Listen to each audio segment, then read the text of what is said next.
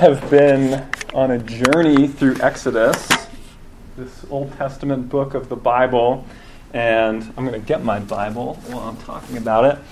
And we're at the end. We're going to have one last RUF next week back in our normal room, and we're going to wrap it up a little bit more. But this is the last passage in Exodus. This is the end of the book of Exodus. So we've come a long way in our time this semester, and we started with God's people, the Israelites, in slavery, and we saw God bring his people miraculously out of Egypt and into the wilderness, to the foot of the Mount Sinai, where he gave the Ten Commandments. We saw God's people mess up time and time again and kind of turn on God along the way, and we've seen his persistent love for them. And where it's all headed is that God has given instructions. So we've skipped a lot, and the reason we've skipped a lot is because there's very detailed instructions about this tabernacle, this dwelling place for God. That it's a tent, a big ornate tent that God's going to live in among his people while they travel toward the promised land. And so in our passage for today, after all this preparation and this detailed work, Moses is finally setting up this tabernacle, this dwelling place among the people of God. So let me read it for us. We'll spend some time examining it. In my Bible here. This is Moses, he took the testimony and put it into the ark, and put the poles on the ark, and set the mercy seat above on the ark. And he brought the ark into the tabernacle, and set up the veil of the screen, and screened the ark of the testimony as the Lord had commanded Moses. He put the table in the tent of meeting on the north side of the tabernacle outside the veil, and he arranged the bread on it before the Lord, as the Lord had commanded Moses. He put the lampstand in the tent of meeting opposite the table on the south side of the tabernacle, and set up the lamps before the Lord as the Lord had commanded Moses. He put the golden altar in the tent of meeting before the veil, and burned fragrant incense on it as the Lord had commanded Moses. He put in place the screen for the door of the tabernacle, and he set the altar of burnt offering at the entrance of the tabernacle of the tent of meeting, and offered on it the burnt offering and the grain offering as the Lord had commanded Moses. He set the basin between the tent of meeting and the altar, and put water in it for washing, with which Moses and Aaron and his sons washed their hands and their feet. When they went into the tent of meeting, and when they approached the altar, they washed as the Lord commanded Moses. And he erected the court around the tabernacle and the altar, and set up the screen of the gate of the court. And so Moses finished the work. Then the cloud covered the tent of meeting, and the glory of the Lord filled the tabernacle. And Moses was not able to enter the tent of meeting because the cloud settled on it, and the glory of the Lord filled the tabernacle. Throughout all their journeys, whenever the cloud was taken up from over the tabernacle, the people of Israel would set out. But if the cloud was not taken up, then they did not set out till the day that it was taken up.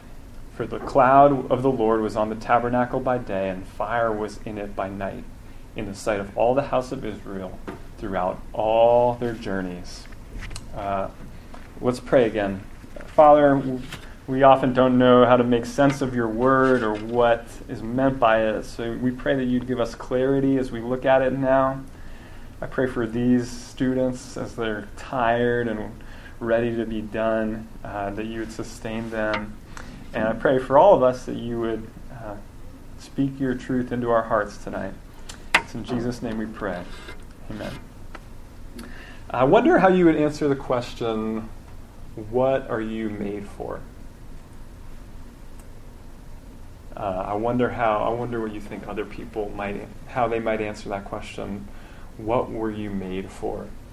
Every now and then I bring this up in RUF. C.S. Lewis famously talked about our desires and the things we long for. And he made this point, which is that no one longs for something that doesn't actually exist.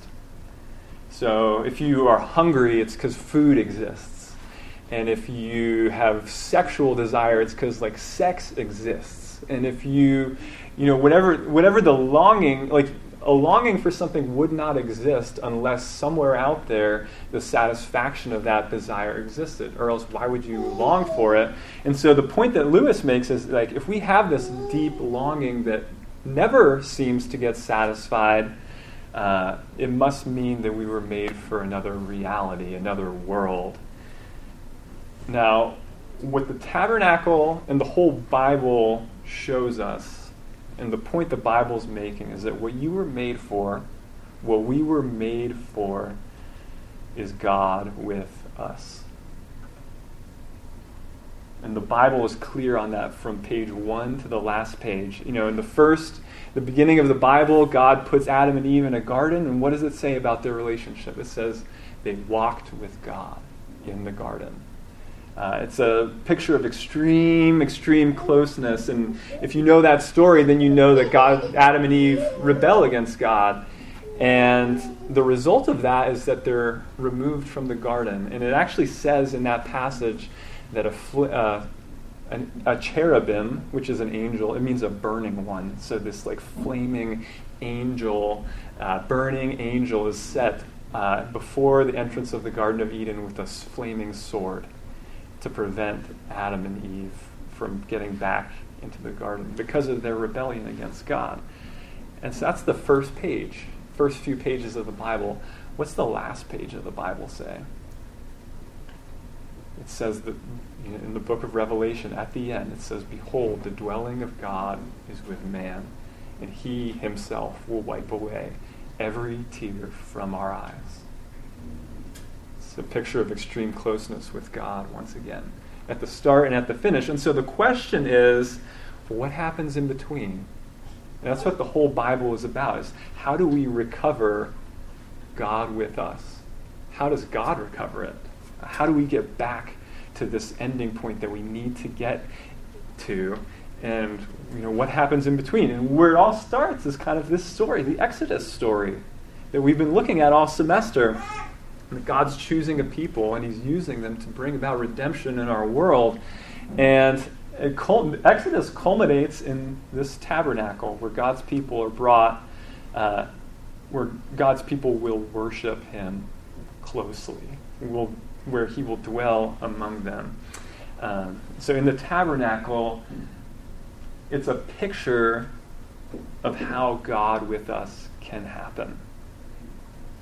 It's a picture of how it's all going to work. It's an illustration of how it will work. And so we're just going to look at a couple things about the tabernacle. We're going to look at what it does, what it points to, and where it is today, like how it applies today. So first of all, what it does. Danny, can you go to the next slide? Okay. I actually provided us with an illustration of what the tabernacle would have looked like. And so this is like the outer court. The size of it would be about the size of like half of a football field. This whole length here, and within it is the tabernacle. And as you can see, there's kind of like this pathway. And in the passage we read, we saw Moses setting up the tabernacle from here and expanding out as he went. And so what we have in the tabernacle is the holy place and the most holy place. And so this is where, when it talks about the cloud, like it's settling right here. This is the spot. And in God's instructions, only one person is allowed to go in this spot once a year, the high priest, on the day of Yom Kippur, the Day of Atonement. And so what this picture kind of shows is that the tabernacle creates like a pathway through the barriers to God. So, if you were to go in, there's a few barriers along the way. There's an altar to make a sacrifice, and there's a place to wash, and there's this curtain and another curtain. And there's all these, it kind of shows us pictorially the barriers that exist between us and God. It's like an illustration of who we are and who God is. It tells us that we were made for God with us, but it also tells us that because of who we are, like God with us is difficult. It doesn't happen naturally because we tend to resist God. And so there's these barriers. And you might feel a barrier between you and God, like if you've ever tried to pray regularly or read your Bible regularly. If you're like me and you've tried that, you feel a barrier, right? Like it's pretty hard to keep up. It's pretty hard to continue doing these things that we know are good and that God wants.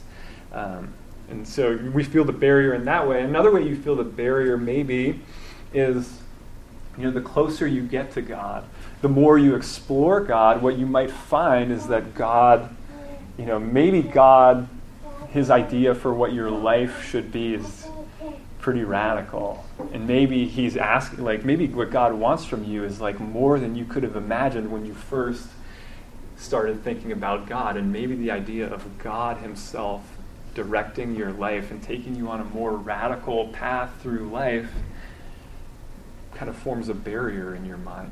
I don't know how close I want to get, because the closer I get, maybe he's going to tell me to do something crazy with my life. Another thing, you can't see it on the picture obviously, but another thing that is important to know about the tabernacle, and there's these decorations prior to this passage. You can go back to the passage, Danny. Thanks. Prior to this passage, it talks about how to decorate those curtains that you saw and stuff, and talks about the Ark of the Covenant where God would actually descend upon. And in the decorations, there's cherubim, these flaming angels, these burning angels everywhere. And so what it is, it's a picture of Eden, the Garden of Eden. It's meant to be this, we're meant to get the idea that this is a place where the Garden of Eden is recovered. This is the place of God with us. In other words, the tabernacle tells us there is a way back. And let me just say, that might sound like a fairy tale to you, and I would understand that if it does, but I would just ask you, do you want it to be true? And why do you want it to be true? If you have looked for satisfaction in this world and you haven't found it, you should consider whether or not it could be true that God could dwell among his people in this way. And so that's what the tabernacle does. It shows the reality of who we are and who God is and where we stand and all these barriers between us and him. But I want to look now what it points to, or more accurately, who it points to. And if you've been at RUF at all this semester, you would know that it all points to Jesus all the time, right? In the book of Exodus, it all points to Jesus. And it points to Jesus in a few ways in this passage. And the first is just the idea of God being okay, I'll live in a tent. Why does God choose to live in a tent? His dwelling place becomes a tent. And the reason why is because his people live in tents. And so God says, if my people are living in tents right now, so will I. I will go among them, which is different than every other religion. No other religion is like this. No other religion has a God who goes down to his people, who goes among his people. And, he doesn't say, here I am, way up here, come up to me. Instead, he says, I'm coming down there in every way. I'm moving in to your neighborhood. And when Jesus eventually comes, that's God saying, my people live in this world with tons of sadness and brokenness, and so I'm going to enter into it and live there. That's what Jesus is about. And just, by point of application, this is the reason why Christians are called to go to people. This is the reason why God calls people to go into people's lives and not just sit back and be if they need something, they'll come to me. No, that's not the way it works. God's people are called to go into people's lives, to be uprooted and to go. And so that's the calling on our lives. Another way it points to Christ is, in the idea of barriers. It points to Christ in that there's a need for someone to break down the barriers between us and God. And when Jesus came, Jesus said crazy, like, you guys know the reason Jesus was crucified ultimately in the Bible? Like, the straw that broke the camel's back was that Jesus talked about, the temple, and he said, like, the temple is me, guys. Like, if you destroy this temple, I'll raise it up in 3. Like, that was, when the Jews heard that, they were like, that's it. We're putting this guy to death, because he was identifying himself with the temple, which is like the finished form of the tabernacle. And Jesus said, that's me. That's what I'm all about. And the reason he said that is because he knew that to get back into Eden, someone would have to go through a sword. And he knew that that was going to be him. And the way we have that confirmed in the Bible, this is the craziest thing in the history of the world, I think, is that in the moment that Jesus is put to death on the cross, in the temple, that curtain between the holy place and the most holy place rips from top to bottom. That's what the gospel accounts tell us. It says that as Jesus is put to death, that curtain that separates people from God, no one can go in, no one can have that kind of access to God in that way, it gets ripped.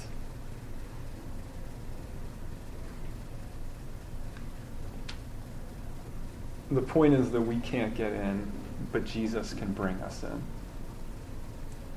You can, if God is a pillar of cloud and fire, you can't approach. We're talking like if you see it, you die. But Jesus can bring us in. God can be with us through Jesus. And what that means for us, think about what it means to be a Christian, if that's true. Like, what it can't mean is that Christians are just like these nice people that are like morally good and put forth a lot of moral effort. Like, what it means is that if you're a Christian, that means you're someone who's radically transformed, and that this like pillar of fire and smoke that we see talked about in this passage like is erupting in our hearts if you're a Christian. That power that shook the mountains in the book of Exodus has now come into us who believe. That's what this is saying. That's what it's pointing to. But I want to close by talking a little bit about where this is today. Like, okay, this is great. A few thousand years ago this went on, but like, what does it mean for me today? Like, how do I get in today? Like, how am I in the tabernacle today, so to speak? And the first way is in a grace-based relationship with God. Go back to that picture of the tabernacle, Danny. So on the way in, there's this sacrifice and this washing, and you got to get through the curtain to get to God. And what Jesus does, when Jesus comes, he reverses that.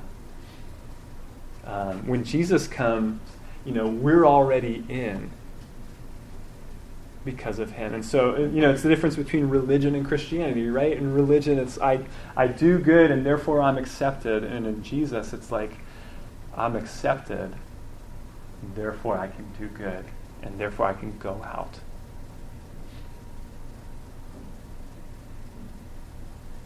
So it can only take place, this kind of powerful experience of God can only take place in a grace-based relationship. And it can only take place in an intimate relationship with him. What this is designed to do is bring us into like face-to-face contact with God. It means that like we have that kind of access to the creator of the universe now. I heard, if you were around our fall conference a couple years ago, the speaker talked about prayer, and he talked about, if you go into someone's house and you know them decently well, you might be able to like go in and sit in their living room. But it's only the people you know really, really well that like what their bedroom looks like in their house. And what he said about Jesus is that what Jesus does is he takes us from the living room to the bedroom of God. He gives us access. And so that's the kind of intimacy we have, is that, to continue the illustration, like we know what God's bedroom looks like. And the third way where we kind of are able to access this today is, I want to close in this, and it's really important, is in the community of believers. Because if you continue the image, and Jesus talked about how he was the temple, but he was the temple so that God's church could become the temple. And so what Jesus was saying with that is that God's people, like the best way to access God today is among his people. Like the place where God is most profoundly present is when his people gather together. And, if you look at this tabernacle, like there's no detail that isn't covered in the design and the decoration of this dwelling place for God. Like we skipped over, we don't have enough time to look at all the details. You can go back and like every curtain, everything is like detailed. This is how it's supposed to look. So much detail is put into this. And what that's saying is that, if that's how much detail God puts into his dwelling place in this tabernacle, then that's how much attention we should pay to relationships with each other. If we are the place where God is most present now. All of that attention should now go into our relationships with each other. Because in the Bible, like we talked about, we were made for God with us. We were not actually made for God with me. In the Bible, it's always God with us. And by virtue of that, like we have a personal relationship with God, but the truth of the matter is that God has a relationship with his people. And so because of that, we need to pay attention to our relationships with other believers. And the more we realize and live out that reality, like the closer we'll get, the more of an experience of God we'll actually have when we're in each other's lives, when we're living out community together. And, how can you do it? How can you live out this kind of community? How can you approach God continually in the kind of relationship that we talked about? The only way you can do it is if you know that there was one who went under the sword for you. The only way you'll ever be able to approach God in any of the ways that we're talking about is if you know that there was a sword dividing you from God. And there was one who went under it so you could go through. Jesus Christ. The one who knows everything about you and yet is not ashamed of you. The one who can see into the depths of your soul and see everything you've thought and done and said and still says, yes, I'll do it for them. I'll do it for these people. The stiff-necked people that are talked about in Exodus over and over again. That's who we are, but thankfully who God is the one who says, I'll go in and bring them in with me. So let me close us in prayer and we'll worship again. Heavenly Father, we thank you that you communicate your truth to us in all kinds of ways, and even allowing us to see visually who we are and who you are. We pray that we would have a fuller experience of God with us even now. And we pray that it would be our longing in life and our pursuit in life to experience God with us. And we look forward to that day when you will wipe away every tear from every eye. We pray that you would make it come soon. It's in Jesus' name we pray. Amen.